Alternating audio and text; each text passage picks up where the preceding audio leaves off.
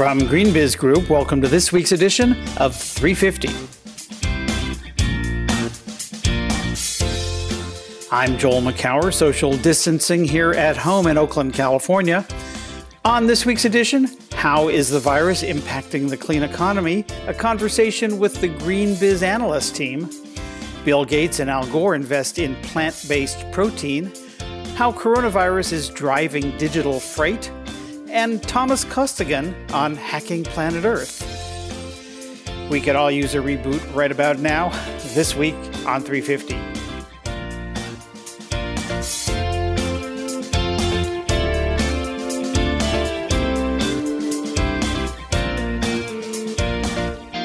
It's March 27th, 2020. March is finally almost over. Welcome to this week's edition of GreenBiz 350. Joining me from her social distancing perch in snowy Midland Park, New Jersey, is GreenBiz editorial director Heather Clancy. Hello, Heather. Hello, Joel. It did melt. The snow did melt, thank goodness. And I'm looking at the forsythia and the daffodils and the early cherry blossoms. So it is a gray but sparkled with color day here in Midland Park. Well, spring is springing there. That's good. It's hard to celebrate all that right now. How are you doing? What's your sort of state of mind right now? Not just personally, but and also professionally.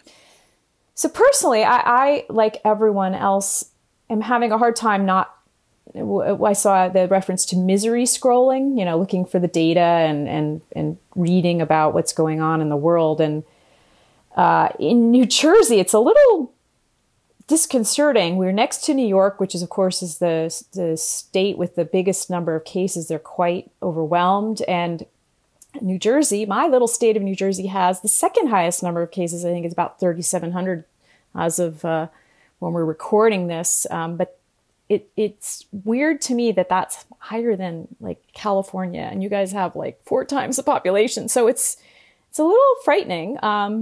But I am encouraged by many of the wonderful efforts. I can't possibly point to all the companies that are really starting to mobilize, but I've seen some really amazing examples of innovation to get around what's going on and to get around the shortages. And so that gives me hope. Yeah, you wrote about that this weekend. We've been kicking around, you and me and others, about, is this okay to write about other things beyond the virus? And I think the answer is absolutely and unapologetically yes.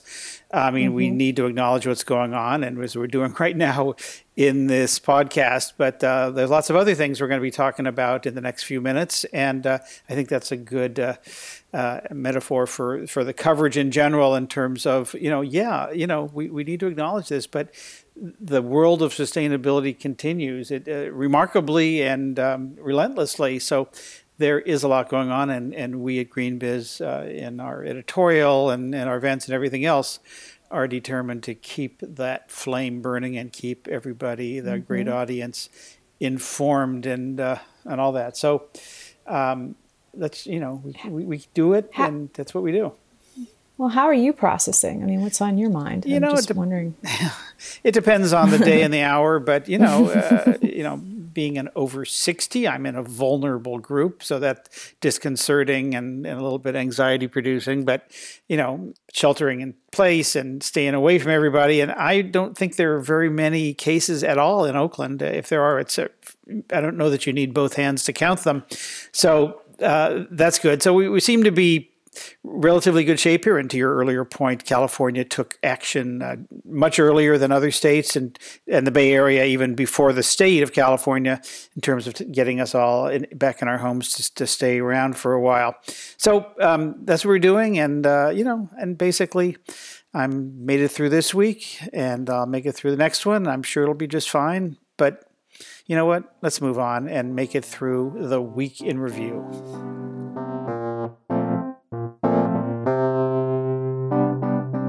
So I'd like to start with one of my hopeful stories of the week, and that is a piece that Katie Fehrenbacher did on how the logistics industry is responding to the pandemic. And specifically, there are some great examples of digital technologies, companies like Flexport and FlexE and Convoy, that are using artificial intelligence, data, and so forth to get products like gloves and testing kits and ventilators and baby supplies and so forth from the places they are, which is not necessarily a normal place, to the places where they need to be, the hot spots that are desperate for these sorts of things. And how we're sort of seeing the transportation industry change its normal ways of scheduling and moving goods around. So she's got a great piece this week on that. And one of the things that I found, and I wrote about this a little bit as well, is some of the companies that are picking up the slack in terms of making things. Like, so I wrote about Bloom Energy, basically taking old ventilators that weren't being used and helping the state of California refurbish them. And they're planning to get, I think, hundreds of them per week out, like pronto. Within 24 hours, they were able to get some done. There's other examples, Tesla, of course, but the people that are really making these goods and so forth are also leaning more heavily on these digital services. Yeah, I think this is one of those silver lining stories where we start to see how the need to respond to coronavirus is actually creating some new capabilities or some new business models or some new ways of operating that I'm guessing will then port over to the post-coronavirus world. And some of that has to do with more flexibility and efficiency in not just shipping, but also getting things to where they need in critical times like this one. So I think that we're going to be seeing more and more companies, also looking at how they can swap out manufacturing processes quickly to switch from, say, cars to ventilators. There's factories that have gone from apparel to masks, and so I think there's a lot that we're going to learn from this in terms of even more flexible, maybe more localized, and definitely efficient systems of operating. So there's a lot of innovation happening here. And that takes us to another story, one that you did this week, Heather, about investment made by Al Gore and Bill Gates. Talk a little bit about Nature's Find, FYND. Yes, this is one of those really fascinating stories. And I'll just be clear. It wasn't the actual Al Gore and Bill Gates that invested in it. It was their big funds, though. Generation Investment Management, which is the venture capital firm chaired by Al Gore, and Breakthrough Energy Ventures, the fund established by Microsoft co-founder Bill Gates, but also that has a ton of other billionaires involved. They are putting $80 million into this company. It used to be called Sustainable Bioproducts, and it is now called Nature's Find. And the reason for that name is that it is a company that's creating alternative proteins based on microbes found in the Yellowstone National Park hot springs. When I got this pitch, it was one of those things I was like, I have to talk to these people. But it turns out that this organization has worked with NASA and a lot of other scientific agencies to figure out how to take the organisms in the hot springs, which live under these remarkable conditions. The temperatures are up to 456 degrees Fahrenheit. It's super acidic in some of them. But these are the microbes. They create these wonderful, colorful mats that sit on top of the springs and all of the pools that you see throughout the park. And scientists have figured out how to sort of basically mimic what they do and create a fermentation process that's great for creating protein. So Nature's Find has cranked up a plant in Chicago. They're in Chicago, testing all sorts of ways that they might be able to use this protein. And they've got some really interesting executives that have joined from places like Kraft Foods and PepsiCo and McDonald's. And they've already got 50 people up in testing things in that factory. So, wow. I mean, who knew that? I know. Old Faithful was a carnivore. I mean, that's pretty impressive.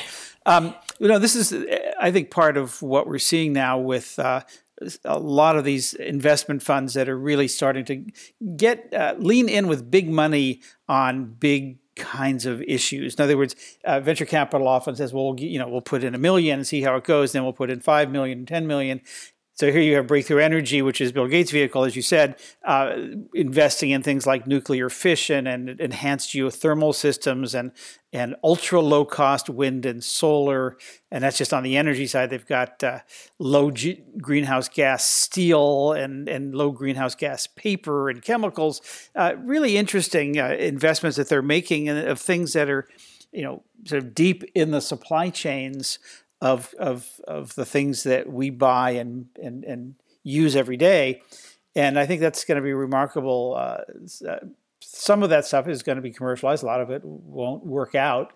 But I think we're going to be seeing some great results from these and a growing number of other funds that are starting to place these bigger bets. Mm-hmm. Yeah, it's just, and I just think that this company is so compelling. They are testing, like I said, lots of different things, everything from sweet to savory. And they are going to create their own retail products, right? So they will have things on the shelves, but they are also going to license their technology to other companies, food companies. So I see a lot of potential. And the sort of space thing is a really compelling story as well. They don't require that much space. The 35,000 square foot facility can create as much animal protein in a year, like a hamburger equivalent, as 15,000 acres of land. So pretty compelling, carbon reduction proposition there too. So definitely one to watch. Well, let's talk about a different kind of return on investment, which is ROSI, Return on Sustainability Investment, ROSI, which is this topic of a piece from John Davies, our vice president and senior analyst at GreenBiz, who attended a event, I guess, last month at NYU Stern Center for Sustainable Business, which was ROSI was the focus of this, which is a playbook, as he describes it, for drilling down into the kind of discrete actions and activities that can mitigate risk or capitalize on some of the clean economy opportunities, and start to put some real rigor into understanding what kinds of returns you're getting for these kinds of investments. It's a work in progress, like so many of these things, but he talks a little bit about a couple of examples there and the conversation that was taking place in New York for this. I just think that these kinds of metrics are critical in most cases, not every case, but in a lot of cases for understanding and translating the qualitative business benefits of sustainability efforts and translating those into dollars and cents. This is going to be something that could be super important now as we come out of this, when we come out of this situation where we've got people now scrutinizing their costs. I mean, we are going to have a very different economic scenario for the sustainability teams moving forward. We don't know how long.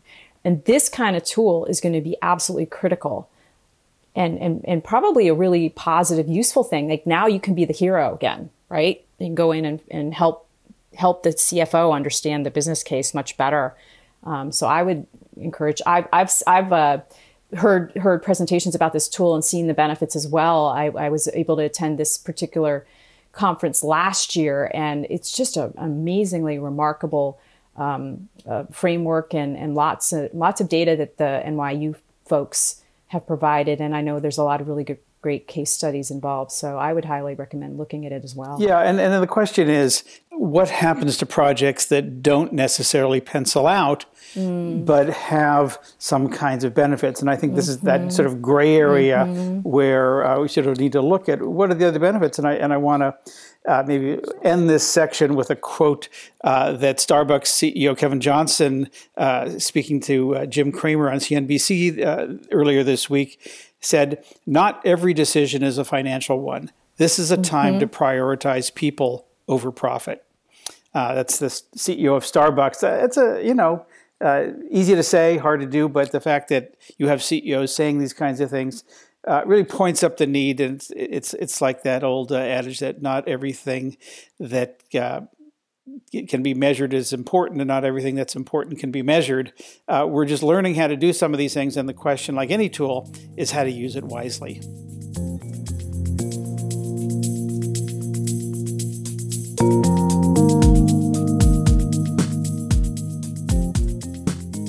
So we did another webcast this week, this one on the circular economy as it relates to retailers. I didn't have a chance to listen in, but I think you were able to hear some of it and capture some clips. So talk about what happened. I lent my ears to this webcast. Indeed, it was a super one on circularity in the retail sector and some really terrific participants. We had Lisa Davis, Sustainability Manager with IKEA, Chelsea Evans, Sustainability Lead with Nordstrom, and then two folks from Walgreens, Lauren Stone, who's the Director of Corporate Social Responsibility, and Dan Leskovic. He is the Senior Manager of Sustainability and Waste Reduction. And there were, I guess one of the more striking things is that there's so many opportunities to build circular economy principles into the retail model, everything from re-commerce to, of course, waste. Something you've talked a lot about in the past, Joel, is how do you deal with the returns and what happens to them and the whole transportation component of it. But I wanted to point to two specific things.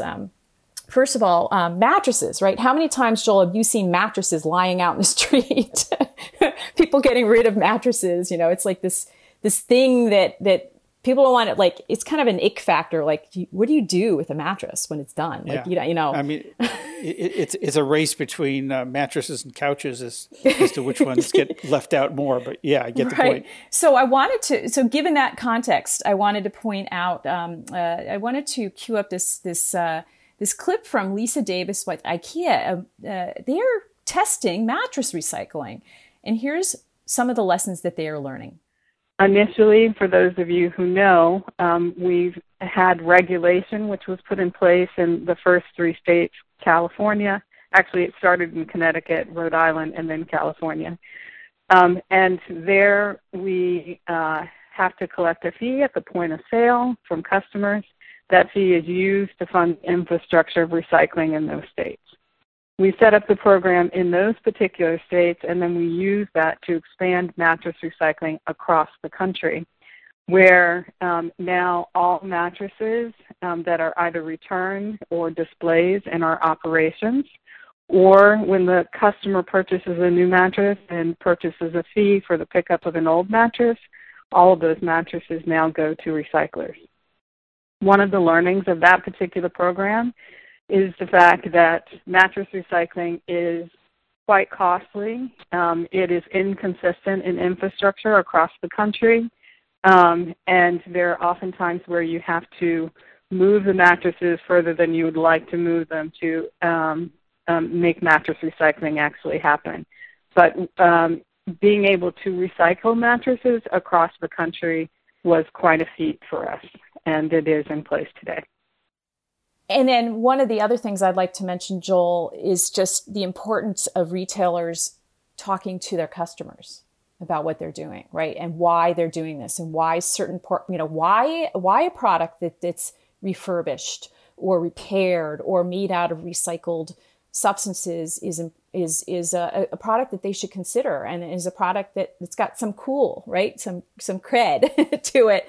And so the other clip that I'd like to cue up is from Chelsea Evans, and she's, as I mentioned before, is with Nordstrom, and she's talking here about a place they created on their website to help consumers understand why they're supporting sustainably sourced apparel.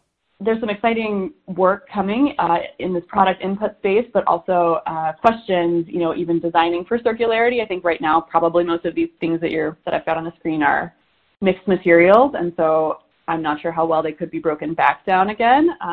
So I think as we all look toward mono-materials, designing with one kind of material in mind for circularity, that will be coming up next.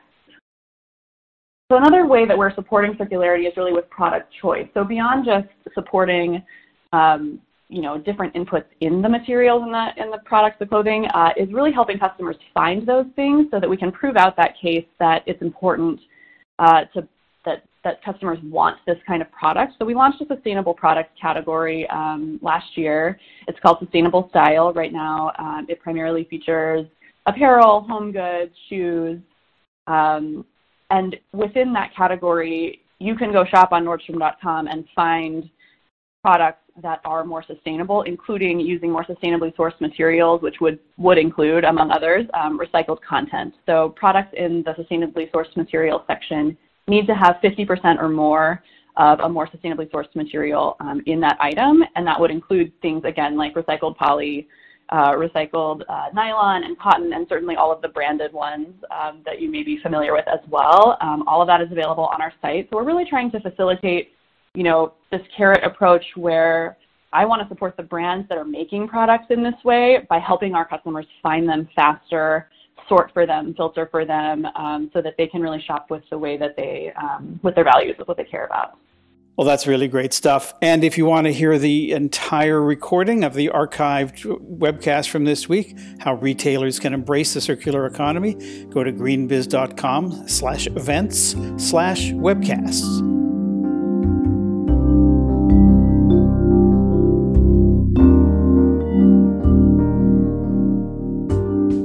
As the coronavirus continues to roil our world, I wanted to check in with the GreenBiz analyst team to understand how and how much the pandemic is impacting the key topics we cover, the good, the bad, and the nothing to see here realities. So earlier this week, I did just that. Joining me now from their respective home offices are Katie Fehrenbacher, Senior Writer at GreenBiz and Conference Chair of Verge Transport, Sarah Golden, Senior Energy Analyst and Conference Chair of Verge Energy, Jim Giles, Senior Analyst for Food and Carbon Systems, who chairs both Verge Carbon and Verge Food, and Lauren Phipps, Director and Senior Analyst of Circular Economy, who chairs our Circularity and Verge Circular Conferences. Hello, everyone. Hi, Joel. Hey, Joe. So, Katie, let's start with you. How is the pandemic affecting the conversation and activity around transportation and mobility systems? Wow. So the conversation around transportation and the pandemic are that, because people have stopped moving, transportation across modes has completely shut down. So transportation sectors, whether it's public transit, airlines, mobility services, they're all seeing a massive drop in demand. And so they are just struggling across the board. For example, public transit in the US is asking for a $16 billion bailout. Mobility services like Lime and Bird, the e-scooters companies, they halted service in US and Europe, doing layoffs right now. I mean, we've all been paying attention to the airlines, but they're asking for a bailout. Some of the little longer term ones are electric vehicle demand is expected to drop because of the recession following the pandemic. So it's not good. It's pretty ugly. And a couple other things that are kind of interesting are, freight shipments are continue to go. So, people need goods, but we've seen a dramatic spike in drop in certain types of goods. So that is a really interesting kind of dynamic market around the freight industry. And then there's all those Uber and Lyft drivers who are either out of work or are fearing for their lives as they pick up strangers who are then breathing the same air in their relatively confined space for a few minutes or longer.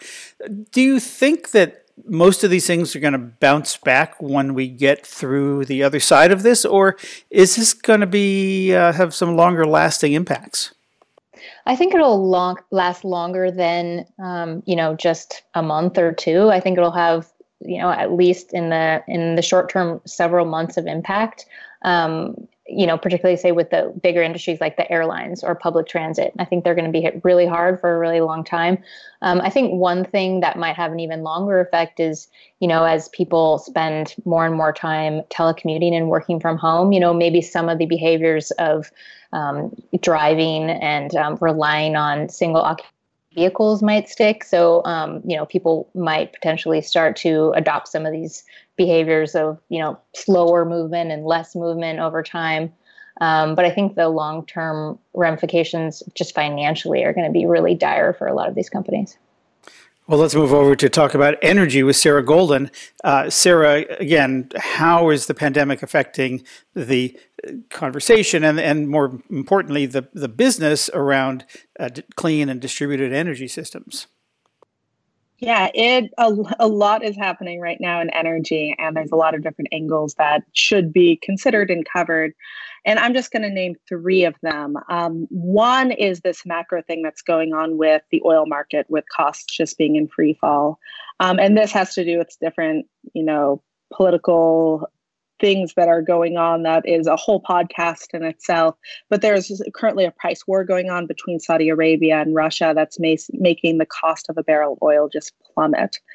So that is having a lot of impacts on our domestic production, especially within the Permian Basin, where we've been seeing a lot of expansion and a lot of different oil companies and smaller energy developers that have been investing in projects there that no longer make financial sense for the time being. So there's sort of this holding pattern of figuring out what will make sense in the long term for those. And in the meantime, that has impacts on the cost of electricity and the demand for potentially it will have impacts for how people are demanding renewable energy if wholesale market prices are going down drastically from fossil fuels. The second trend is that there's an impact right now on infrastructure projects that are all on hold. And that's just because of sheltering in place means that we can't have crews out that are working on the renewable energy projects.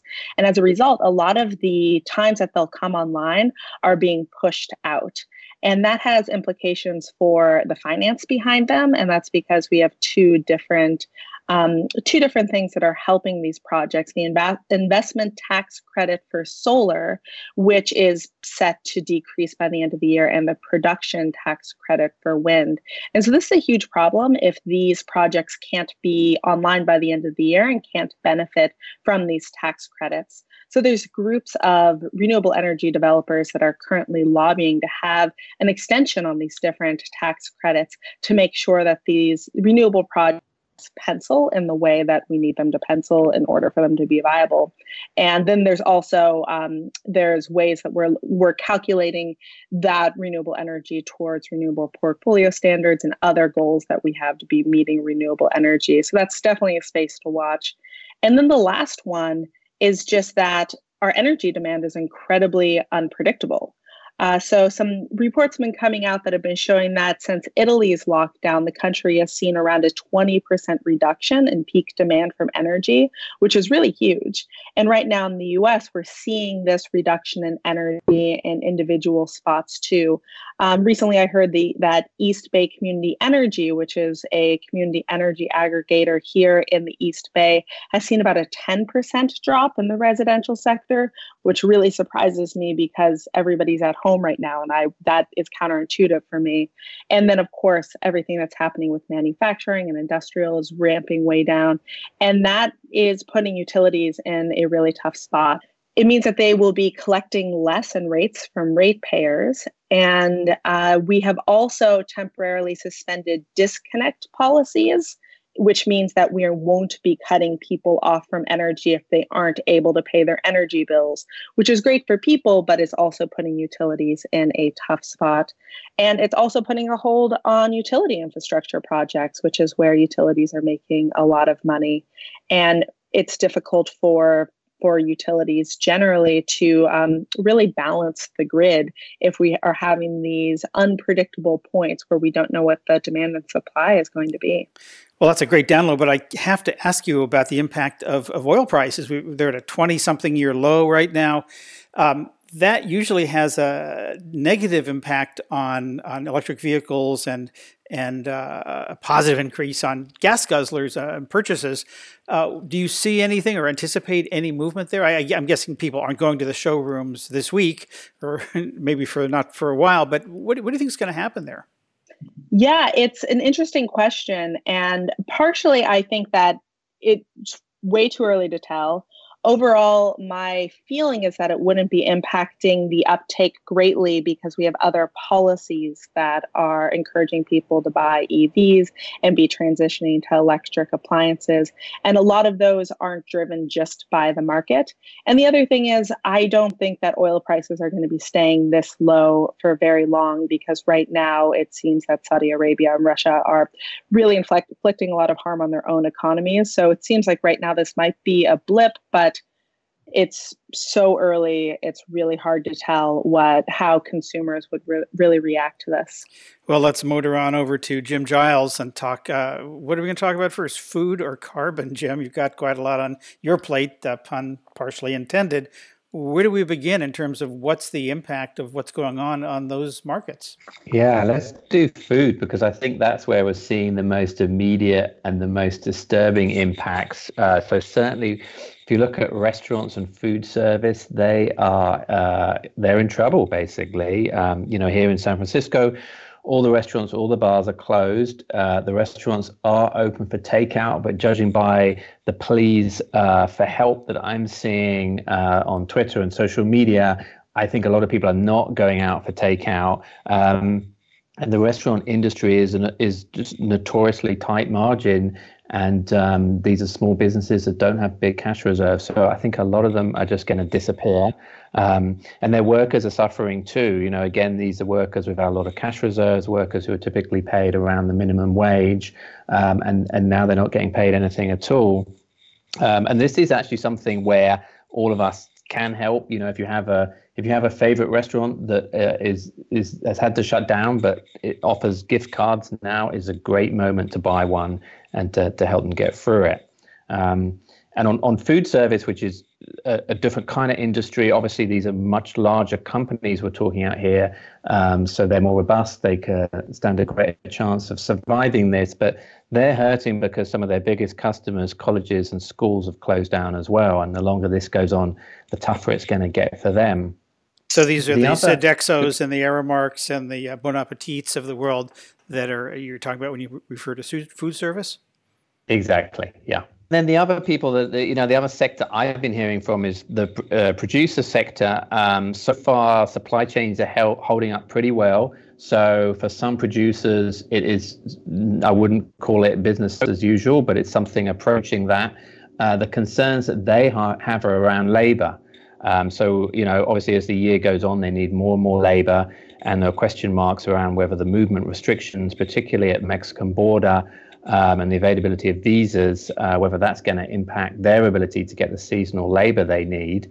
But we're also seeing some kind of interesting things happening. So I heard from Stemple Creek Ranch, which is a small beef operation in Marin, just on the other side of the Golden Gate Bridge.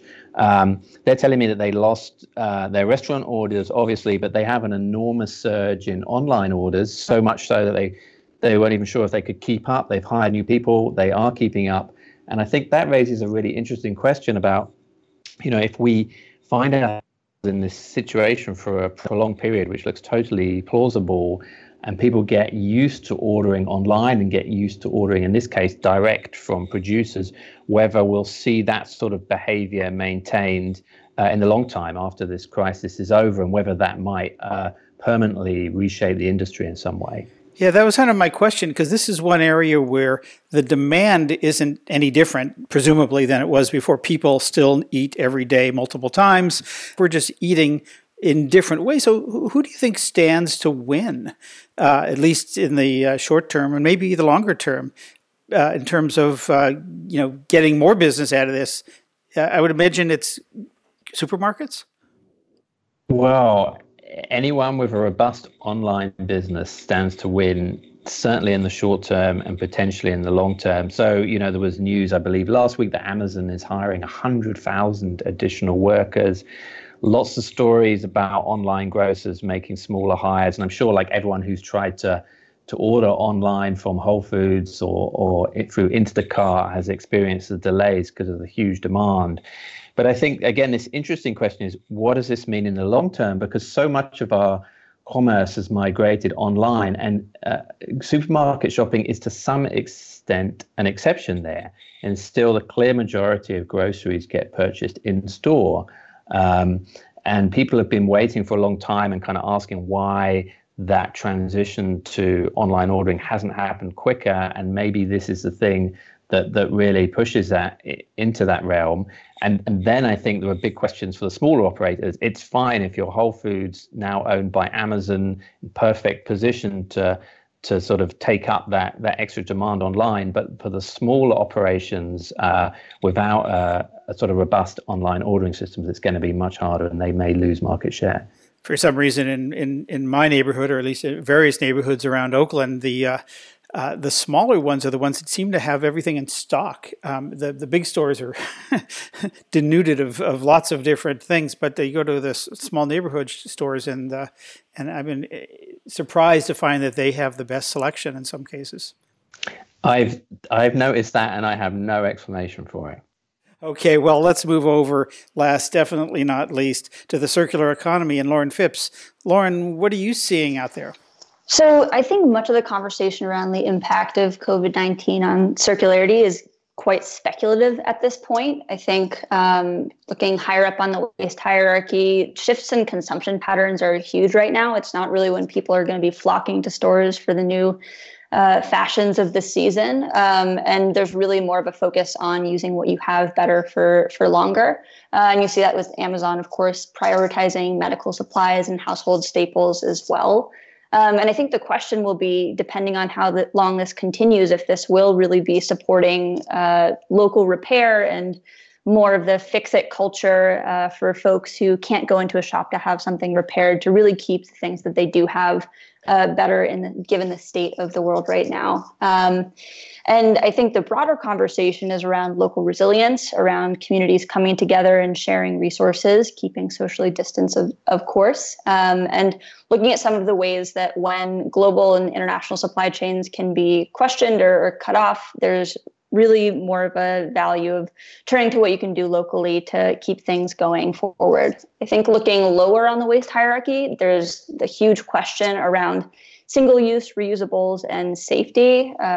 Coffee companies and like Starbucks have stopped accepting reusable to-go mugs, and many grocery stores aren't allowing consumers to bring in their reusable bags. And I think rather than dealing with the reality, there's conflicting thoughts on whether or not the virus can stay on those materials, but sanitation exists and folks can disinfect them.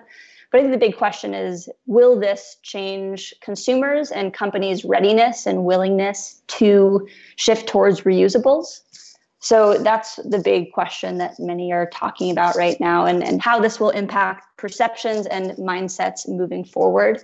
And as Sarah mentioned, another big question is, of course, on the declining price of oil, and wondering if this will really have a catastrophic effect on the burgeoning markets for post-consumer recycled content and recycled especially. So those are some of the big things that I'm seeing. But again, it's very speculative and quite anecdotal at this point. So one of the things I've been curious about here is, given the push on sanitation and just sort of being protected in general against all kinds of things, will we sort of rethink our relationship with plastic? I mean, plastic is sort of a savior right now. It's yes, like everything, it can be a carrier of the virus, but also it's protecting a lot of things, and the single use has become sort of part and parcel, at least in some kinds of activities for cleanliness or hygiene. What do you think is going to happen there? Because we'd been on this, plastic is bad, plastic, single-use plastic, we have to stop it. We have to, and some people saying we have to stop plastic altogether. What do you think this is going to do to that? I think that this brings a level of necessary nuance and complexity to that conversation, because taking a step back and looking at the world now, packaging and plastic serves a very vital purpose, I think, especially in medical contexts, especially for food health and safety. So it makes people really think about when and where plastic should be used, and then looking at the alternatives and end-of-life strategies. But there are huge questions about what this will mean for recycling plastic, especially in the near term. We're already seeing some municipalities shut down their recycling programs temporarily, including some municipalities in Alabama and Tennessee, given labor shortages as well. So both in the near term and the far term, I think it does bring some greater perspective, but it also could have some short-term negative impacts too. Well, I think that's true for all of your areas, and there's lots more to talk about for each, but we're going to leave it there. Katie Fehrenbacher is a senior writer, conference chair at Verge Transport. Sarah Golden is senior energy analyst and conference chair for Verge Energy. Jim Giles covers both food and carbon systems and chairs the two Verge conferences with those names. And Lauren Phipps is the director and senior analyst of Circular Economy, who chairs our Circularity and Verge Circular conferences. Thanks to all of you. I'd love to check back in the not too distant future and see what's coming up for you next. Thanks very much. Thanks, Joel. Thanks, Joe. Thanks, Joel. Thanks.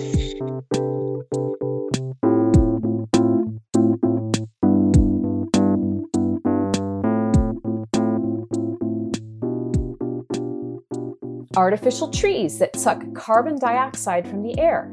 Space shades that deflect the sun's rays from the Earth. Laser lightning rods that can control precipitation. These are some of the more extreme approaches to the climate crisis that fall under the category of geoengineering, the idea of using technology to manipulate, dare I say reboot, some of the Earth's natural processes. Thomas Costigan is a journalist who has been researching these innovations for many years.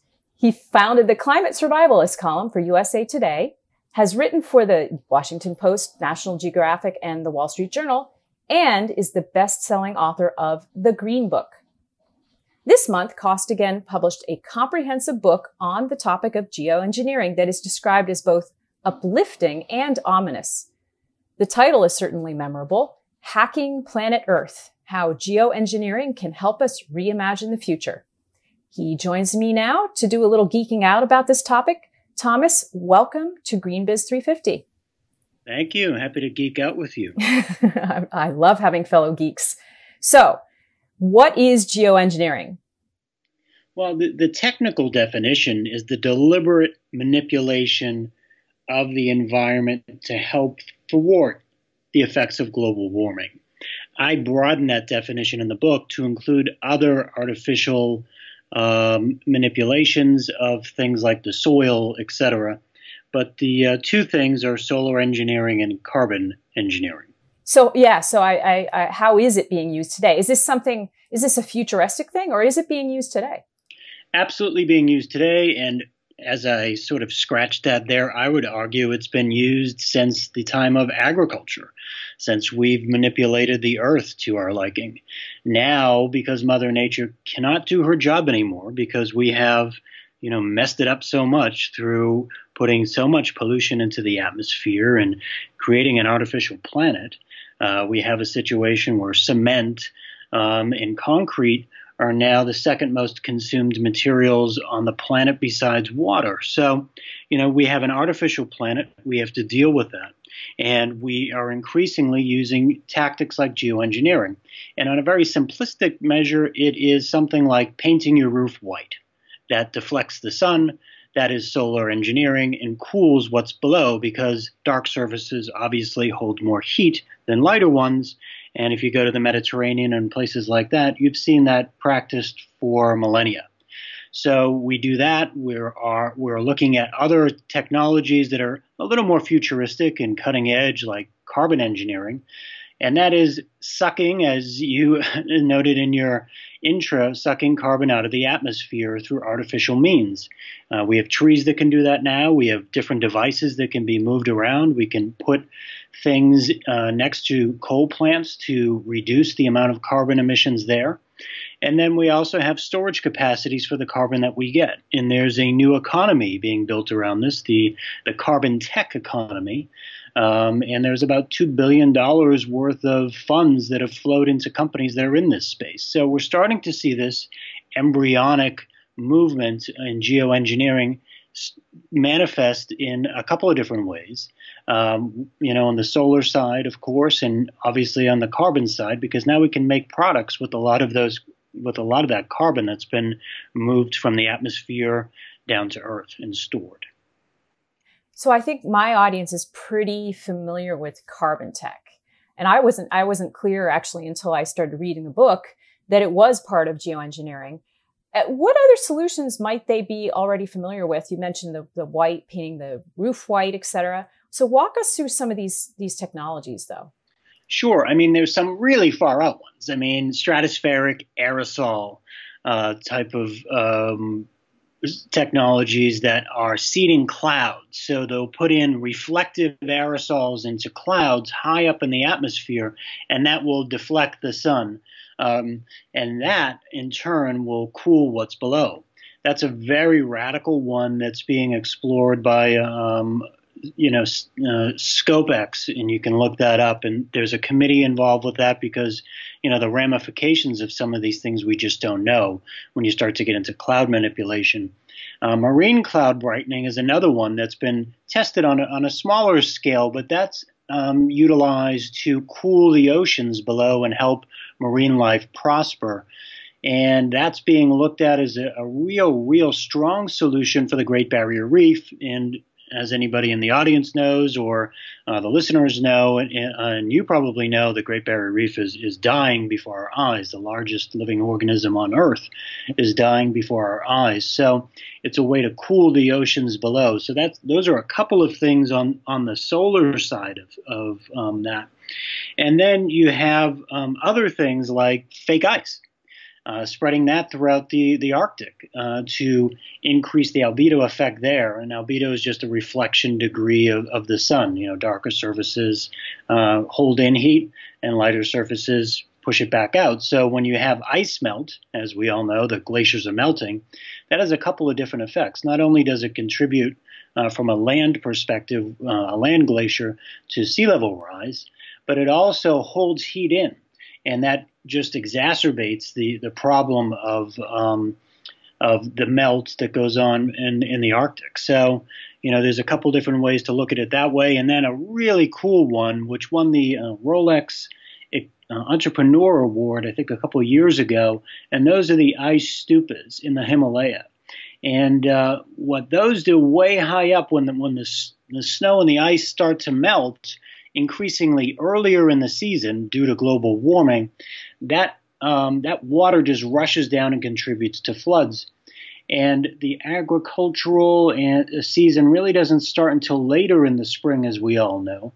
So a gentleman has created these natural cones there where they freeze the snow just by spraying a lot of the droplets up as they come down the Himalayas into the air. They freeze in the air and they create these teepee-like structures. And that stays longer. Those structures stay longer and begin to melt later in the season. So farmers and villages high up in the Himalaya can actually have access to fresh water. So really cool, inventive things.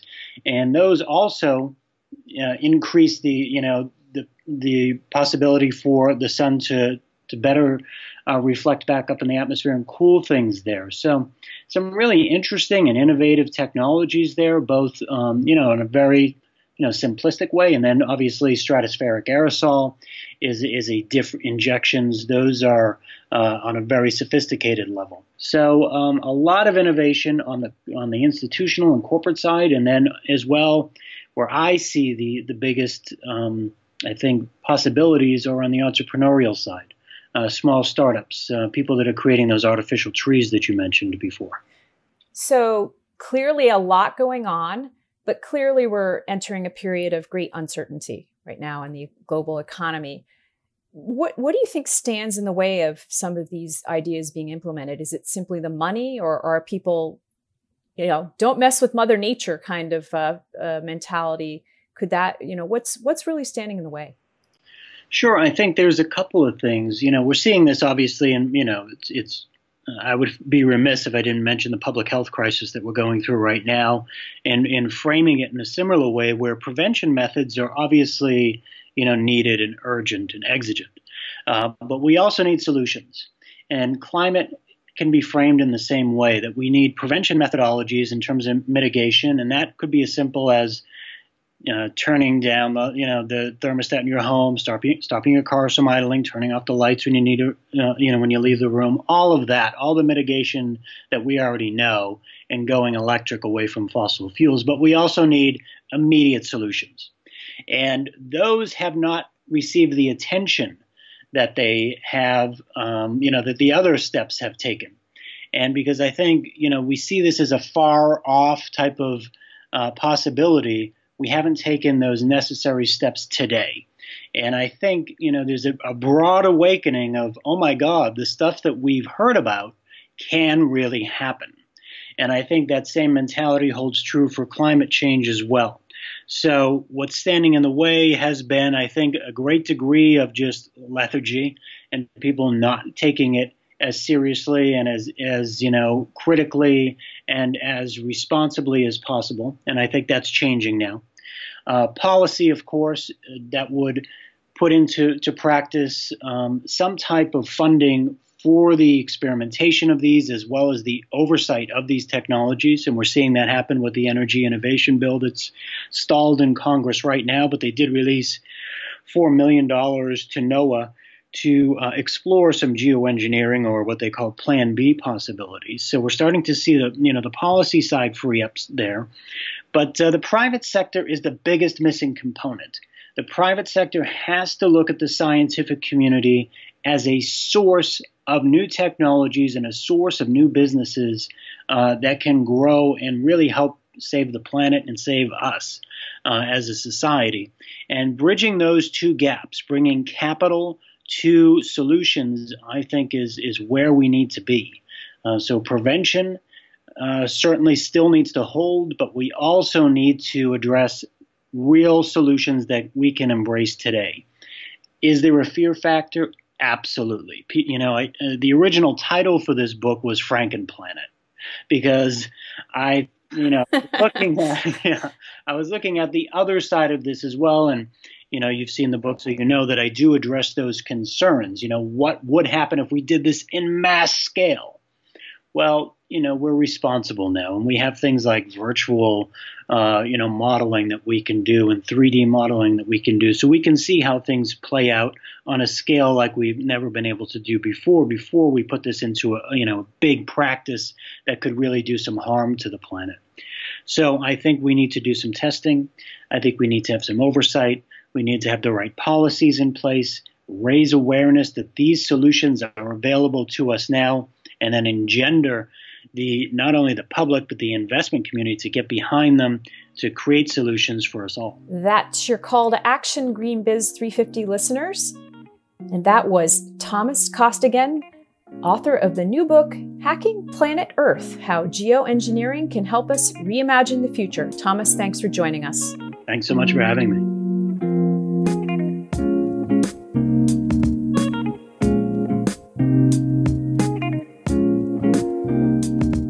And that's our 350 podcast for this week. As always, go to greenbiz.com/350 to find more about the organizations, stories, and events we mentioned this week. While you're there, check out our free e-newsletters. We publish 6 every week. Go to greenbiz.com/newsletters and you'll find out more about them. We love to hear from you. You can email us at 350@greenbiz.com. Heather and I will be back next week for another edition of Green Biz 350. Until next time, from all of us here at Green Biz Group, I'm Joel McCower. Stay home and stay safe. And thanks so much for tuning in.